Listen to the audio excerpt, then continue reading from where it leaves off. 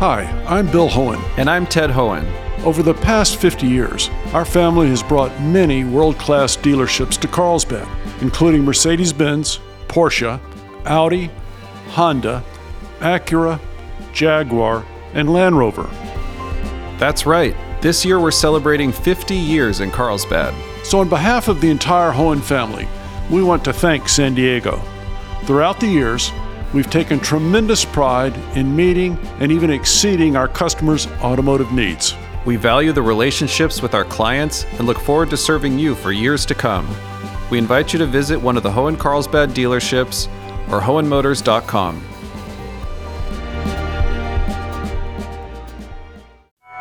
The trauma felt around the nation as George Floyd's death is shown in the Derek Chauvin trial. The trauma is generational. It's happened over time, generation after generation. I'm Jade Hindman. This is KPBS Midday Edition.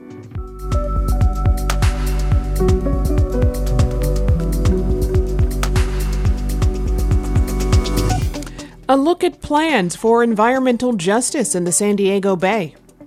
This is going to be part of our operations, our lens, and how we look at things is through the environmental justice lens. And we'll tell you what's on the arts and culture scene in San Diego this weekend. That's ahead on Midday Edition.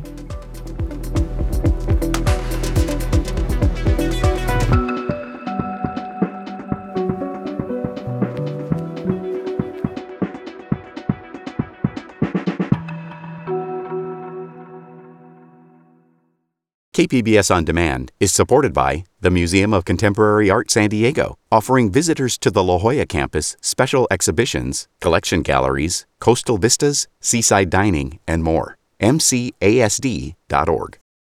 It was shown over and over again in the Derek Chauvin trial this week. Chauvin's knee in George Floyd's neck while he was on the ground, handcuffed and pleading for his life, even for several minutes after he went limp. Witness testimony was emotional with a deep sense of trauma, and that trauma is being felt by many people who have seen the video and are watching the trial. Starla Lewis is a professor of Black Studies at Mesa College and SDSU.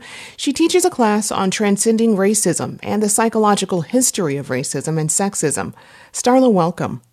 Thank you. Good to be here. First, how are you doing this week?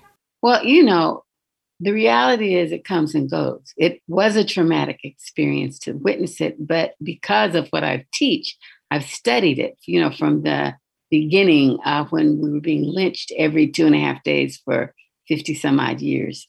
And so I have developed a defense mechanism that allows me to view it, but I don't view it over and over again. In other words, when it comes on, I don't continue to watch it. You've been talking to your students this week about the trial. What are you hearing from them? Well, the students have been traumatized because they went through a period, we'll call it the Obama period, where they were being taught that post-racism and that we've made all these great strides. And so for them to witness a murder and then to have to deal with the fact that it doesn't jive, that there's all these great strides, that's been very traumatizing for them. And they're not prepared for it because, see, if you don't acknowledge what is and prepare your children to deal with what is, then they're defenseless. And so it makes it more traumatic. You see, the conversations around transcending racism, the conversations around systemic biases, et cetera, are so necessary for our healing because you can't address something you don't know exists. And as I'm doing my trainings, what I'm hearing people say, especially white people, is that they didn't think racism still existed. So how can you get rid of something if you don't even acknowledge that it's real? Wow. It's not just the video and the testimony that can be traumatizing. In what ways do you think the defense's effort to put George Floyd on the stand impacts us? Well, I think that those of us who live in the Black communities and have experienced being Black in America understand that that's always. One of the reasons I believe that the officer acted so violently toward him was because we teach officers that Black people are criminals. And so there is in our psyche that fear of Black men that has been perpetuated since Black people were released from slavery. And how do you think those experiences, the criminalization of Black skin, changes the way that communities of color in particular move in society? Well, I think when they go outside of their community, they become very cautious. I even think some become very anxious. And I also think that the trauma is generational. You know, it's not just happening right now. It's happened over time, generation after generation. And I think that, in fact, I've read and I've documented that the medical profession, the mental health profession, has said that young Black men walk around with post-traumatic stress at a level that's higher than young men coming back from the war. How do these events, we're talking from George Floyd to Breonna Taylor, Ahmaud Arbery, the list goes on and on. How do these examples impact us in society, you think? Well, it goes from everything from shame and guilt to rage. But I would say that the greatest challenge is its crazy making. First, it makes you distrustful of law enforcement, which we shouldn't be because they're there to protect us. But when you see young Black man after young Black man handled the way they're handled in videos, because this isn't the only video we've seen, and this isn't the last man to die at the hands of excessive force. And so I think from Trayvon Martin, I'm still recovering from Trayvon Martin. Mm-hmm. It was about 10 years ago. And so I think it's important that we understand that it's not just the police that gets a pass on killing Black people, but it's also civilians who are in fear of Black people that get a pass. And we saw that with the Trayvon Martin case. So what ways can people protect their mental and emotional well-being in light of this trial happening this week? Well, I think when you learn history, you understand that this isn't anything new. And so you understand what did we do that kept us sane and what got us to this point where we are today. And I think it's about acknowledging our own value and worth. I think it's about loving ourselves in a deep and profound way. I think it's about being able to look at truth and accept that it is what it is, and then developing all kinds of personal strategies. One of the ways I kept myself sane, and I used it with George Floyd's murder as well, is that I would go up to young Black men and women, but mostly men, and I would say to them, may I share with you? And then I would say to them, you're beautiful, you're brilliant, you're powerful, you're valuable, and your life matters. I remember one group of young Black men said to me, thank you, nobody validates us. We need validation. So it's seeing the beauty in everybody, and especially taking time to let young Black men and women know that I care, I see, I know, and that you can transcend this. I've been speaking with Starla Lewis, a professor of Black Studies at Mesa College and SDSU. Starla, thank you so much for joining us. Thank you for having me.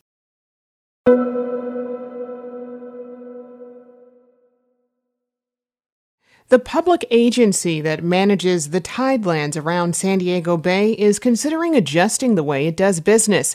KPBS environmental reporter Eric Anderson says the Port of San Diego's new master plan, a planning document for the next 3 decades, could include a focus on environmental justice. When trucks rumble through Bayside San Diego neighborhoods, some see economic vitality. But the economic payload comes with a cost that's frequently paid by neighborhoods like Barrio Logan. Barrio Logan is in the top 5% of the most polluted areas by diesel pollution in the state of California. Diane Tekvorian works with the Environmental Health Coalition. For 30 years, she's pushed Barrio Logan residents to lobby the Port of San Diego to clean up its operations. Tekvorian says pollution there pushes local asthma rates up. And that's not the only health impact. We have some of the highest rates of COVID infections and mortality in Barrio Logan, National City, and other parts of the South Bay. So this is serious. People's lives depend on it. Local residents forced the port to listen as commissioners debated a concrete contract with Mitsubishi late last year. The neighborhood cried out about too much truck traffic linked to the project, and the port shelved the idea for now. There's been a gradual transition towards collaboration. The port's Jason Giffen says the agency is considering doing something that's rare. They're looking at being one of the first ports in California to add an environmental justice element to their master planning document. Giffen says that'll help Bayside communities. They're more than their fair share of impacts. We look at this as an opportunity, and we look at it as a way to guide the future together to reduce impacts specifically around some of the neighboring communities around the port. The change would force the port to do more than just consider economic, recreational, or public access issues when they consider projects or leases in the tidelands. The agency would have to consider how policies or projects impact nearby neighborhoods. We're at an inflection point where we can really set the balance for the next 30 years and really focus on improving air quality, environmental quality. And recently we've really seen an investment by the port and an acceleration into advancing clean water and clean air programs at activities at our marine terminals and also in the working waterfront. The port is already moving to electrify vehicles at marine terminals, and there are efforts to move truck traffic around residential neighborhoods. There's also a push to increase access to transit. But the Environmental Health Coalition's longtime leader eyes the move with some skepticism. It's a good sentiment, and it's an important goal. But what's really important is that they actually materialize that in the actions that they take. The push to keep environmental justice from being just a paper change has allies on the board of port commissioners. Board Chair Michael Zucchet says the port wants healthy, thriving neighbors. He says clean air is important to him, and he thinks electrification of port vehicles is an important strategy. Those who lead on this issue will get the funding, the grant funding, the support that needs to make these transitions, and I want to make sure the port's on the front side of that.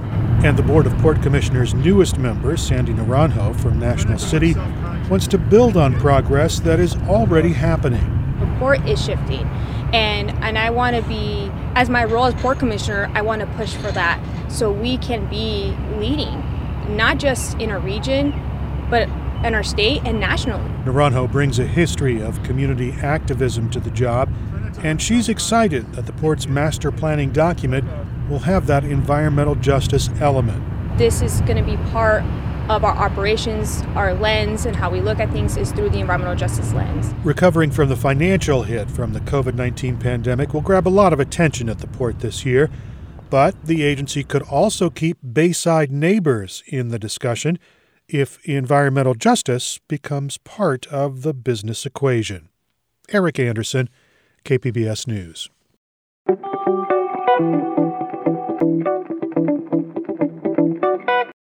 KPBS On Demand is supported by UC San Diego, offering the online Master of Data Science program, a journey through computation, data analysis, and real-world applications. Learn more about the online Master of Data Science program from UC San Diego at omds.ucsd.edu. You're listening to KPBS Midday Edition. I'm Jade Hindman. If you're looking to get a dose of culture this weekend and still feeling a bit housebound, our arts picks this weekend have a domestic spin to them. From an exhibition of women artists to a feminist film series that centers on gender and the home, there's lots to see and do this weekend. Joining me is KPBS arts editor Julia Dixon Evans with all the details. Welcome, Julia. Hi, Jade. Thanks for having me. So, in the North County, the Oceanside Museum of Art reopens today. What's on view there? Yeah, so they have their 20 Women Artists Now exhibition. It's curated by Alessandra Moctezuma, and there's tons of works. Some of my favorites are the glowing acrylic and color film sculpture by Kaori Fukuyama. She had made this piece for the San Diego Art Prize show last year. There's also a bunch of figurative sculptures of Manuelita Brown, including some new ones inspired by the last year. There's also encaustic work by mixed media artist Maite Benito Agania. And All you do is you book a time slot to visit when you purchase your ticket in advance. The Oceanside Museum of Art 20 Women Artists Now exhibition is on view now through August 1st. The museum is open Thursday through Saturday from 11 to 5 and Sundays until 4. And the Domestic Geographies exhibition now at the Front in San Ysidro has been underway since last month. And this week marks the launch of the associated film series. It's called Home, That Obscure Object of Desire. Tell us about this. Yeah, so this is curated by Itza Martinez del Cañizo. She is a documentary filmmaker currently based in Tijuana. The program has 6 films. They're all iconic feminist works from the last 50 or so years from around the world. They're all viewable online for free, and they all kind of touch on these domestic gendered constructs. One example is Chantal Ackerman's short 1968 work. It translates to Blow Up My Town, the title. It's a silent film, and a woman just goes about her day. She does all of these mundane tasks like reading, feeding the cat, and then blows up the world. And there is, on a more serious note, there's a full-length 2016 Mexican documentary called Batallas Íntimas, which chronicles 5 survivors of domestic violence. And one that caught my eye was a 1975 work by American performance artist Martha Rosler. It's called Semiotics of the Kitchen, and she identifies and names kitchen objects in alphabetical order and kind of pantomimes using them. It draws on the popularity of cooking shows of the time. It's weirdly mesmerizing, and here's a clip. Grater.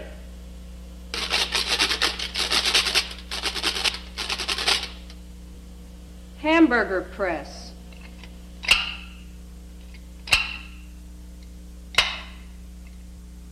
Ice pick.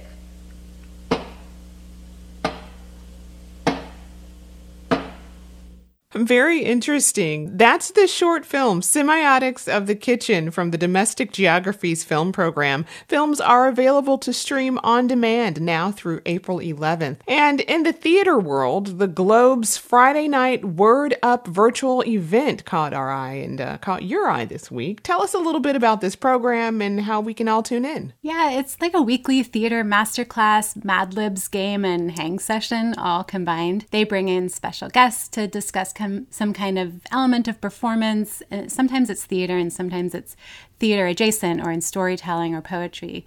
It's a live event. You can participate if you'd like, but it's also available online in the archives to watch later. This week's is Commedia dell'arte, which translates in Italian to Comedy of the Profession, which emerged in 16th century Italy. It uses kind of archetype and stock characters for humor, and it also centers around masks, which is kind of timely.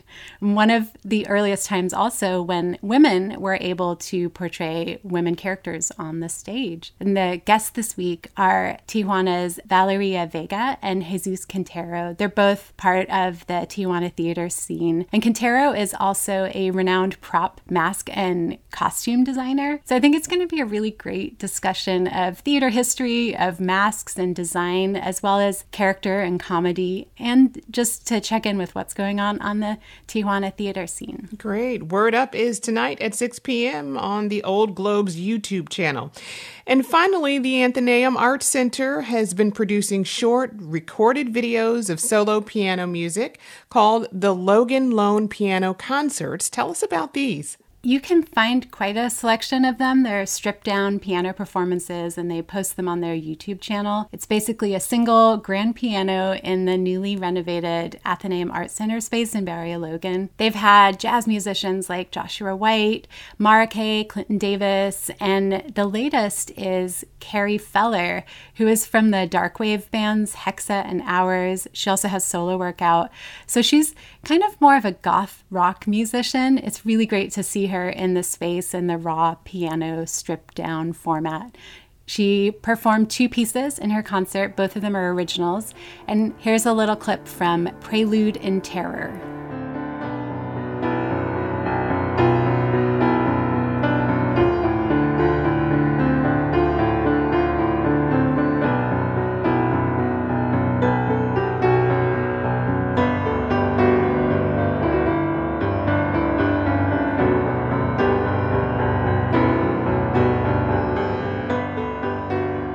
Sounds intense. Carrie Feller's Logan Lone Piano Concert is viewable on the Athenaeum Art Center's YouTube channel now.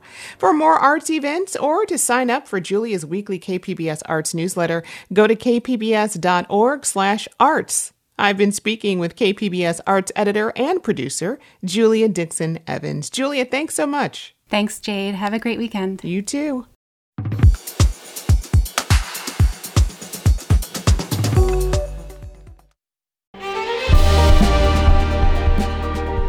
Hi, I'm Bill Hohen. And I'm Ted Hohen. Over the past 50 years, our family has brought many world-class dealerships to Carlsbad, including Mercedes-Benz, Porsche, Audi, Honda, Acura, Jaguar, and Land Rover. That's right. This year we're celebrating 50 years in Carlsbad. So on behalf of the entire Hohen family, we want to thank San Diego. Throughout the years, we've taken tremendous pride in meeting and even exceeding our customers' automotive needs. We value the relationships with our clients and look forward to serving you for years to come. We invite you to visit one of the Hohen Carlsbad dealerships or hohenmotors.com.